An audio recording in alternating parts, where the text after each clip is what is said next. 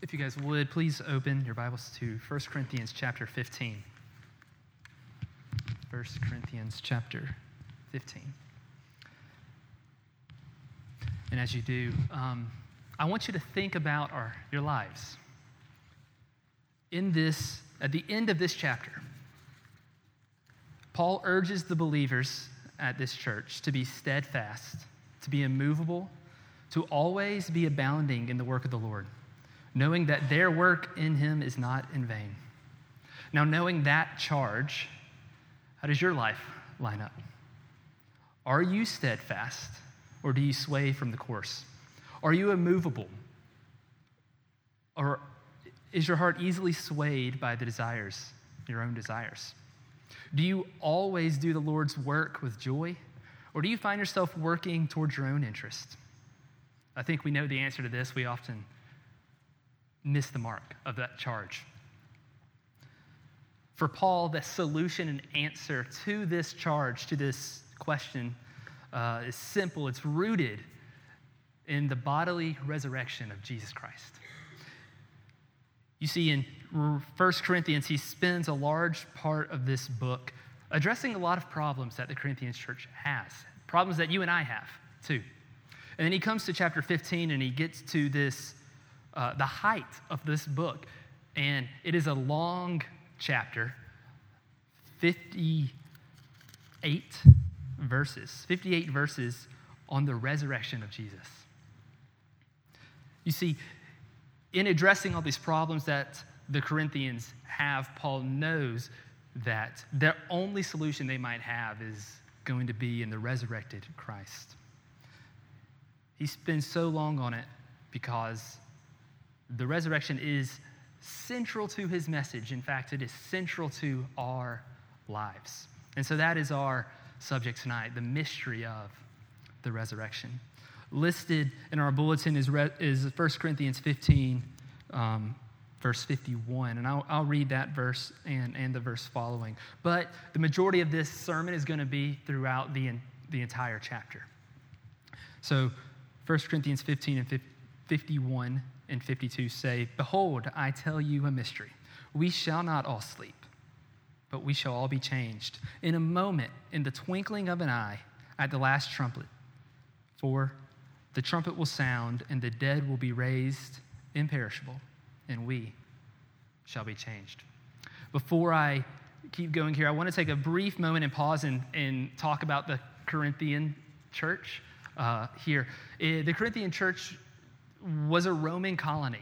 The Greek city of Corinth was destroyed in 146 BC by the Romans, and about a century later was rebuilt by the Romans. And it was, in the time of Paul's writing, a Roman colony.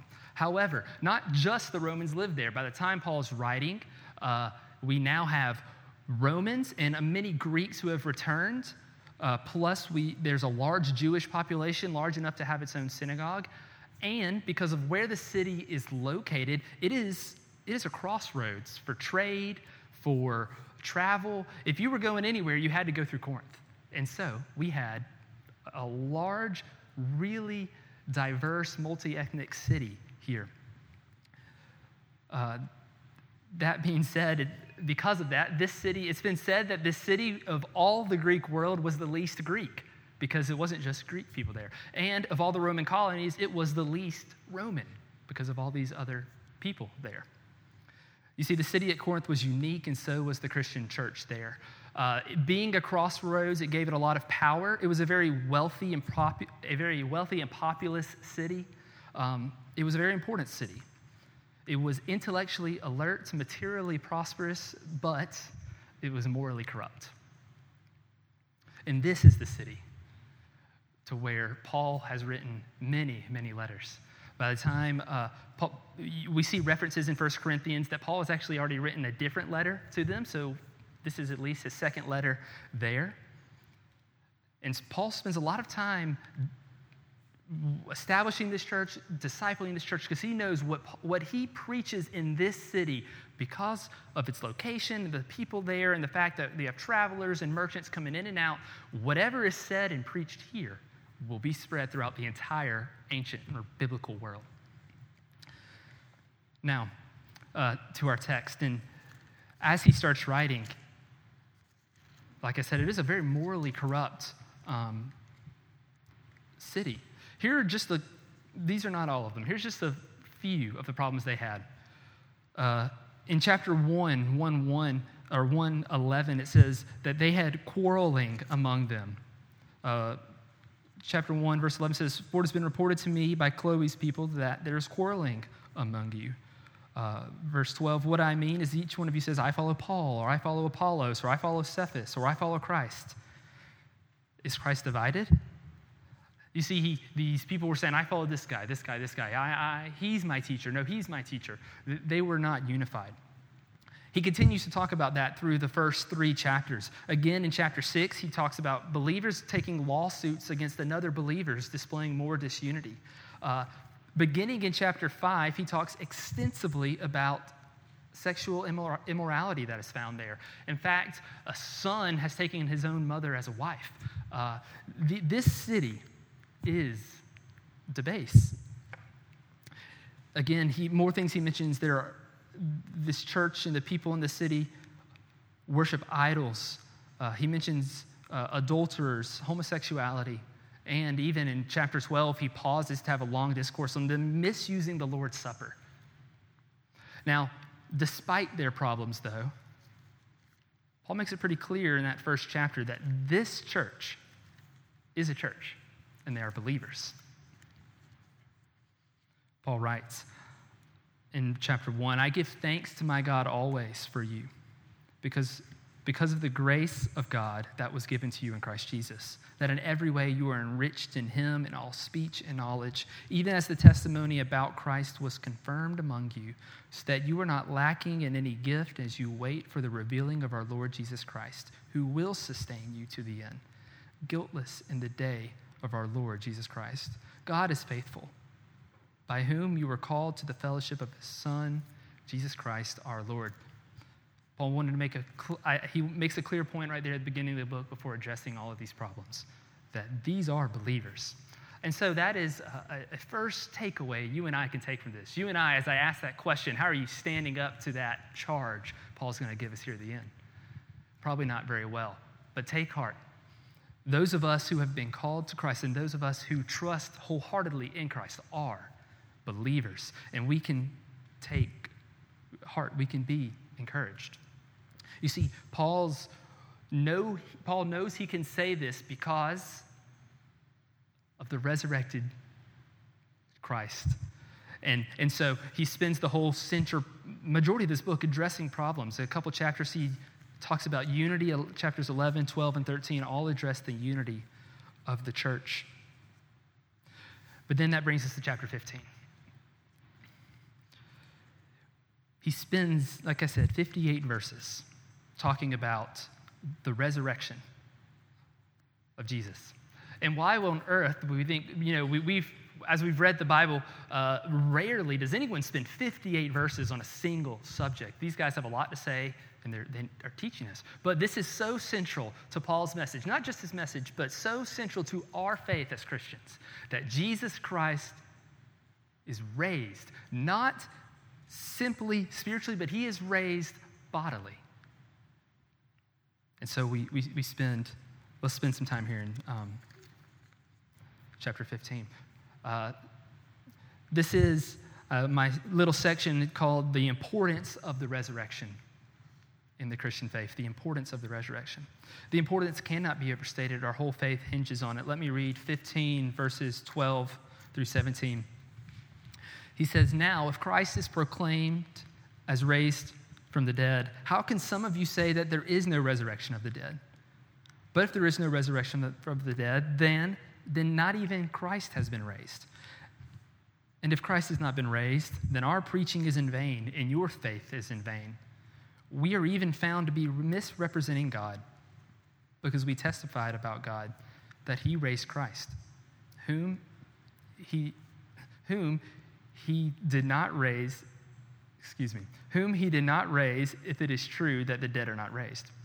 For if the dead are not raised, not even Christ has been raised. And if Christ has not been raised, your faith is futile, and you are still in your sins. So the first thing of importance there is that our faith hinges on it. If Christ was not raised, you and I, we shouldn't be here tonight. We have no point in being here. Our sins are still on us, and we are still deserving of death and hell before a holy God. You see, it is the resurrection of Christ that displays God's victory over sin and over death. And if without that, he says that our faith is futile. And we are still in our sins. And so being still in your sins is kind of twofold there, right? We understand that means we're not going to be with Christ one day. We're not going to be able to be with God, but also that we're still stuck in them now. We have no ability to fight against them. We are still stuck to slavery of sin. And so, beginning in verse 12 through 49, Paul has a lengthy defense of this. He says, if this is the case, then everything is worthless. But let me read from you a little bit more. But he says in verse 20, but in fact, Christ has been raised from the dead, the first fruits of those who have fallen asleep. Here in 1 Corinthians 15:20, Paul says emphatically, this but in fact is an emphatic reversal of what he had just said. He says, well, if this, then this. And this but in fact is intended for us to hear, but that is not true. The truth is that Christ has been raised. And then he goes on and tells us something very important, something we've heard before in Romans, but we hear it again. He says this, for as by a man came death, by a man also the resurrection of the dead. We remember that through Adam in Genesis, we remember Adam is like a representative of all mankind. As Adam sins, sin entered the world through us. Through one human being, sin entered the world. And now through one human being, yet fully God, sin is defeated. And he makes that point here. It says in verse 21 there, when he says, for as by a man came death, by a man has also come the resurrection from the dead. That is also talked about in Romans 5, also in Colossians 2. Now, about the resurrection. Beginning in verse 35. He asks this, someone will ask, how are the dead raised? And with what kind of body will they come? So that he's already talked about people who just outright deny there is no resurrection. He makes this logical argument of, well, if there is none, then not even Christ has been raised. He gives many examples after that. And now, in terms of, well, if there is a resurrection, if there will be a resurrection, if Christ is resurrected and you and I will be one day, what is it like? That's this question. Paul goes on to use an analogy, right? He uses this analogy of a seed. He says, you foolish person, what you sow does not come to life unless it dies. And what you sow is not the body that it is to be, but a bare kernel, and perhaps of wheat or of some other grain. So he gives this analogy, right? You know, you've planted things, you put a seed in the ground, and it's hard, small, and kind of not much to it. You put it in the ground, cover it with dirt, water it, and let the sun shine, and then not much longer. Give it a couple of days, a couple of weeks, and a plant begins to grow, and it looks nothing like that little seed that was there. Paul uses this analogy showing that there is greater life that comes despite this little seed. And he'll continue that. If you notice as we look through here, he's going to continue to use the word sown like as a sown seed as he begins to talk about our bodies. Now, so the nature of this resurrection then is, there's a nature of it, I guess, for two categories. But first, let's look, this is the nature for everyone. All right? The nature for everybody is one, everyone will be raised on the last day. Though he doesn't necessarily mention it here, this is mentioned in Acts 24, John 5, it's mentioned in Revelation. All people will be raised on the last day. All people will be like this seed that are sown into the ground and raised up. They must perish. The seed must perish for new life to be born. Here, I'm going to continue now to read this section, and then we're going to point some things out here. But God gives it a body that he has chosen, and to each kind of seed its own body. For not all flesh is the same, but there is one kind for humans, and another for animals, another for birds, and another for fish. And there are heavenly bodies and earthly bodies. But the glory of the heavenly is of one kind, and the glory of the earthly is of another. And there is one glory of the sun, and another glory of the moon, and another glory of the stars, for stars are different in glory. So a brief pause right here. In verse 40, it's simple. There are heavenly bodies and earthly bodies. So what is the nature of this resurrection? One, it's bodily, right? We will not be raised merely in spirit. We will be raised in body. And so he goes on in 42, so it is with the resurrection of the dead. What is sown is perishable, and what is raised is imperishable. So in verse 42, we learn something new about this body. Though you and I now, we know sin and death, that we can die. We are under the curse of sin, right? We still experience the curse of sin, even though we are in Christ. Well, this new resurrected body, that which is sown, what is raised will be imperishable. It will be unable to die, not affected by the curse of sin that we experience right now. We'll keep going. He says, what is sown in a natural body is raised in a spiritual body. So the body is spiritual. It's different. It is bodily but spiritual. If there is a natural body, there is also a spiritual body. Thus it is written, the first man, Adam, became a living being, and the last Adam became a life-giving spirit. But it is not the spiritual that is first, but the natural, then the spiritual.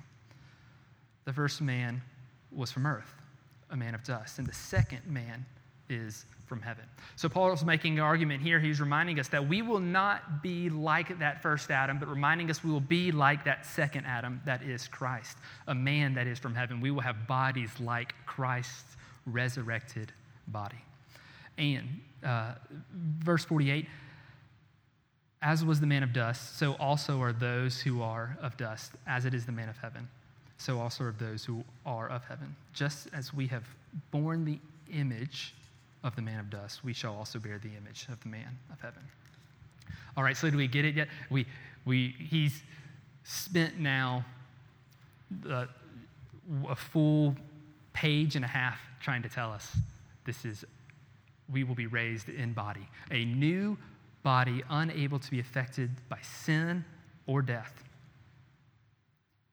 Now, jumping down just a little bit, I'll keep going here at 50. At verse 52, we learn something new as well. He says, I tell you this, brothers, flesh and blood cannot inherit the kingdom of God, nor does the perishable inherit the imperishable. Behold, I will tell you a mystery. We shall not all sleep, but we shall all be changed in a moment, in a twinkling of the eye at the last trumpet. So in verse 52, we learn something. Not only is a new body unaffected by sin and death, but it is immediate. In a twinkling of the eye at the sound of the last trumpet, we will be changed. In verse 53 and 54, we also learn that this body, as we have now probably gathered, will be different than this body. It won't necessarily be exactly the same, but we will still maintain personal identity. Look in verse 53. For this perishable body must put on the imperishable, and the mortal body must put on immortality. When the perishable puts on the imperishable, and mortal puts on immortality, then shall come to pass the saying that is written, death is swallowed up in victory. Now, before I go on to my implication of this for believers, I just want to note, remember back in Luke 24, this is kind of a pause. In Luke 24, Jesus appears in the upper room to his disciples, and at first they're startled and they think they've seen a ghost. They don't immediately recognize him, but yet they do. They recognize and they're able to have a conversation with Christ. He speaks to them, he tells them, do not be afraid, and then they touch his body. If we believe what Paul is saying here in 1 Corinthians, that our resurrected bodies will be like Christ, we should believe then that we will be different, but still maintain personal identity. They were able to recognize Christ and know this is Jesus. We will be able to recognize this is Tyson. They're different. Okay, so some implications now for believers. What does this mean? He spends a long time trying to tell us this. What does this mean? One, an implication for believers. You should have great hope. You should have a lot of hope. How many of us, even we just talked about our prayer request right now, how many of us have hurt our bodies? How many of our bodies hurt even right now? Well, that body will be made new and there will be no more pain. There will be no more death. Two, we will have victory over death in general. 54, verse 54 and 55 say in this song here, this little lyric, death is swallowed up in victory. And oh, death, where is your victory? Oh, death, where is your sting? This is an eternal victory over death. The resurrection of Christ ensures your own resurrection, bringing us eternal life with Christ. And not just, this will not just be eternal life as Adam could have had it, had sin not entered the world, because Adam was able to sin and die, but remember, we will no longer be able to sin and die. We learned that from this passage, from Isaiah 25, from Revelation 21. And two, another implication for a believer is our victory over sin. That has, I mentioned earlier, two parts. Our victory over sin happens both now, while we are fighting against our sin because of the resurrected Christ, because he is alive and has had victory over sin and death. He now, through the Holy Spirit, gives you the power to fight against it. Fight against sin. Though we're not perfect, though we will fail, we are able to fight against the sins of our own hearts. And so, it says this victory over sin is both in this life and the next. This is why Paul believes that the Corinthian church, who he spent 14 chapters rebuking, 14 chapters saying, you're doing this wrong, you're doing this wrong, you're doing this wrong, you're doing that. He believes that they can change because of this. And so can you, and so can I. Now, there's also a couple of implications for unbelievers. It's a warning. It's a strong warning. Remember, everyone will be raised on the last day. He doesn't go on to specifically talk about unbelievers in this passage, but let's just think about the implications of this. If we must be in Christ to be resurrected and be with him, to be and to have victory over death, if we are outside of Christ, we do not have victory over death. In fact, sin and death now still enslave you. When you are sinning, you cannot get away from it because you can't beat it on your own. You need Christ. You need the Holy Spirit to change you, to resurrect both your heart, to change your heart now, to bring this dead heart to one that is living, and also eventually to bring your dead body to be a living body with him. And finally, Matthew 10:28 teaches that hell is a very real place where people suffer both in spirit and in body. All will be raised in the last day, and we will either be in glory with Christ or we will be suffering in his anger. So what does this matter? Why does any of this matter for us today? Remember, if it didn't happen, if Christ was not raised, what hope do we have? Would we not still be in our sins? Would we be able to make ourselves right with him? Would we be able to defeat sin ourselves? But he reminds us in chapter 20, but in fact, Christ has been raised from the dead. So why else does this matter? Paul believes that a flawed church can change because of this, based on their new identities found in the resurrected Christ. So all these quarrels, the divisions, the sexual immorality, the lawsuits against other believers, the idols, the adulterers, the homosexuality, the misusing the Lord's Supper, all of these things that Paul mentions, he knows the Corinthians can change by the power of Christ Jesus because they have been redeemed and Christ is raised. Now, I think he gives evidence to this in the book because chapters 12, 13, and 14 all talk about the unity of Christ. So why does this matter for you? Because it's true for you. You and I, whatever sin you may experience, whatever you feel is holding you down and keeping you from God, and believing on Christ and knowing that he has been raised from the dead, both in body and spirit, because of his resurrection, you can have freedom from that sin. So, let me ask, what are you struggling in? Does your body ache? Are you tired? Are you tired of fighting with sin? Do you feel as though you will never be free from sin? Then take hope, because you will be. And though this is a mystery, we don't understand how these bodies will be, how we will be raised. It's not a mystery. It's not a question that we ask, will this come to pass? You see, Christ was raised, and you will be too if you trust in him.